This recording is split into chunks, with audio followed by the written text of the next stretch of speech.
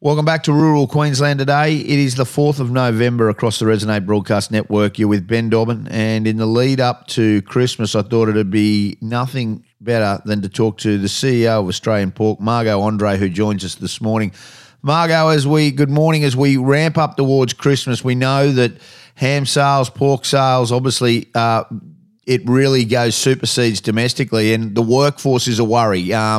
Like every industry at the moment, there are staff shortages everywhere, and we don't want it to affect the production, but the sheer weight of what is coming on top of the lack of staff is a concern. Yeah, good morning, Dobbo. It is. I mean, Christmas is such a time of celebration, and as we're leading up to it, we're just finding across the country, we've just got these staff shortages that just don't appear to be going away. And a lot of our businesses as well are in small rural regional communities, and particularly in Queensland. And so we're just trying to do everything we can to attract people into our industries.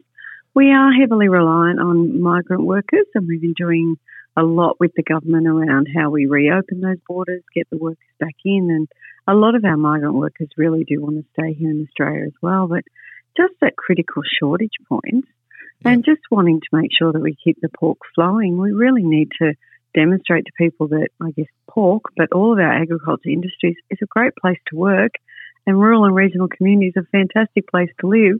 But how do we get that message out and get people to come and want to work with all of us?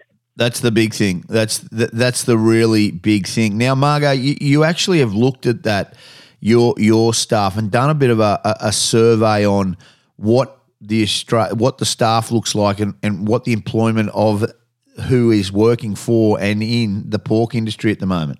Yeah, we have. So what we started with was trying to work out how many of our businesses have staff shortage, which no one will be surprised about. 60% of our businesses have around sort of 10 to 20% shortages across the country, and then there is about 30% actually have higher. But what we actually found through that is we actually asked a few extra questions of those who we surveyed. And it was really interesting what came back. So in actual fact, we hear a lot about gender equity and equality and making sure we've got that diversity in our workforce. But we've actually got over 60% of our workforce is female across the country. We had over 45% of our workforce is a migrant workforce. And then we even had 11% of our workforce is Indigenous or Torres Strait Islander. So we've really got a rich diversity across the industry. And dare I say it, we even have about 20% are young people. So it was a really lovely result to get, because we often hear the negatives of agriculture, all over 55, fairly heavily male. So when you look at the Australian pork industry, we've just got fantastic diversity, and with fantastic women coming and working in our industry as well. Well, that makes it that's a great news story, and that makes me very, very happy. As a father of young daughters, I get it, that there is opportunities there in every and the Australian pork. You guys have obviously focused, not like had a huge focus, but it's a very inclusive industry, and it's obviously led by yourself, who's the CEO of Australian Pork. So you've made it very clear that it isn't a closed door. You are open, and you want more women, making sure that at the top of the chain, who are making decisions, these young, strong, powerful, and very, very capable women involved in an industry that's going forward. Yeah, and look, we're big supporters of the Meat Business Women Network, which we held an event in Sydney last week, and we had over 200 women from across the meat supply chains there, and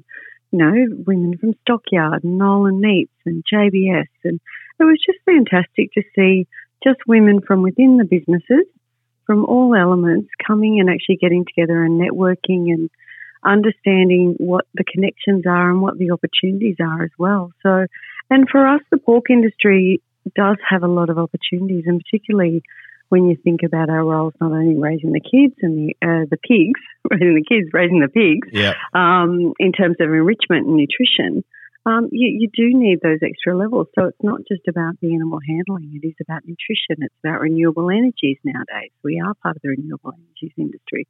It's about how we manage our people. So there's so many opportunities, and I think as agriculture as a whole, we need to be really demonstrating those are fantastic opportunities for not only young people, but just for the diversity of people, and maybe get more people out of the cities. Yeah, I think that makes so much sense. Can we just get an update with you on FMD in pork and obviously Japanese encephalitis virus? Like where are we at with those two?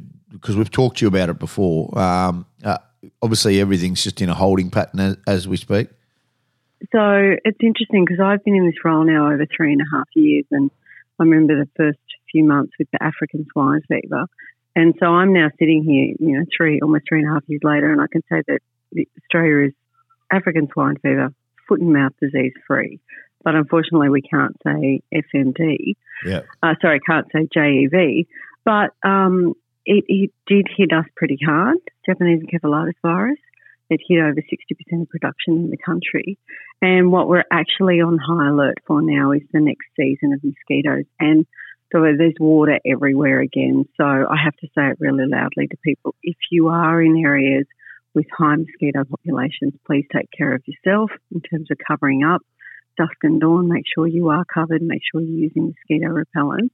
And then for our animals, we're taking those extra steps. But we have been able to get a lot of our people with the vaccine, which is fantastic. And then for our animals, we've got a lot of development in this country around vaccine to try and prevent it. But we do, again, Japanese encephalitis virus was very much the mosquito spreading it. But if we focus back on FMD, we just need people to be doing the right thing, the same as African swine fever. Please don't bring products in from countries that have FMD. Oh, my God. Just make sure you're doing the right things at the borders. We can't make this any clearer, because FMD not only impacts us, it impacts, our ability to trade. It impacts people's livelihoods across all the agriculture. It suddenly, beef, pork goes down, and it impacts grains. It impacts people's livelihoods or what people can buy. So the flow-on effects are huge. And they're estimating, that the cost of that alone is, $80 million, $80 billion, sorry. So we just need everybody to be doing the right thing. So don't bring products through the mail. Don't bring them back on your plane. Should never happen. Can I ask just quickly? Obviously, you guys are ramping up Christmas time, and you'll gauge that. But it seems that everything's back on track. It's going to be the first Christmas a lot of families have had together in 3 years. With borders and everything like that. So you would expect that the demand is going to be through the roof. Yeah, look, we're catering for everything this year. So whilst we do have our beautiful centrepiece Christmas hams, and reminding everyone if it's got a bone, it's one of our own. But we've also got the beautiful Christmas roast, our beautiful small goods for charcuterie boards.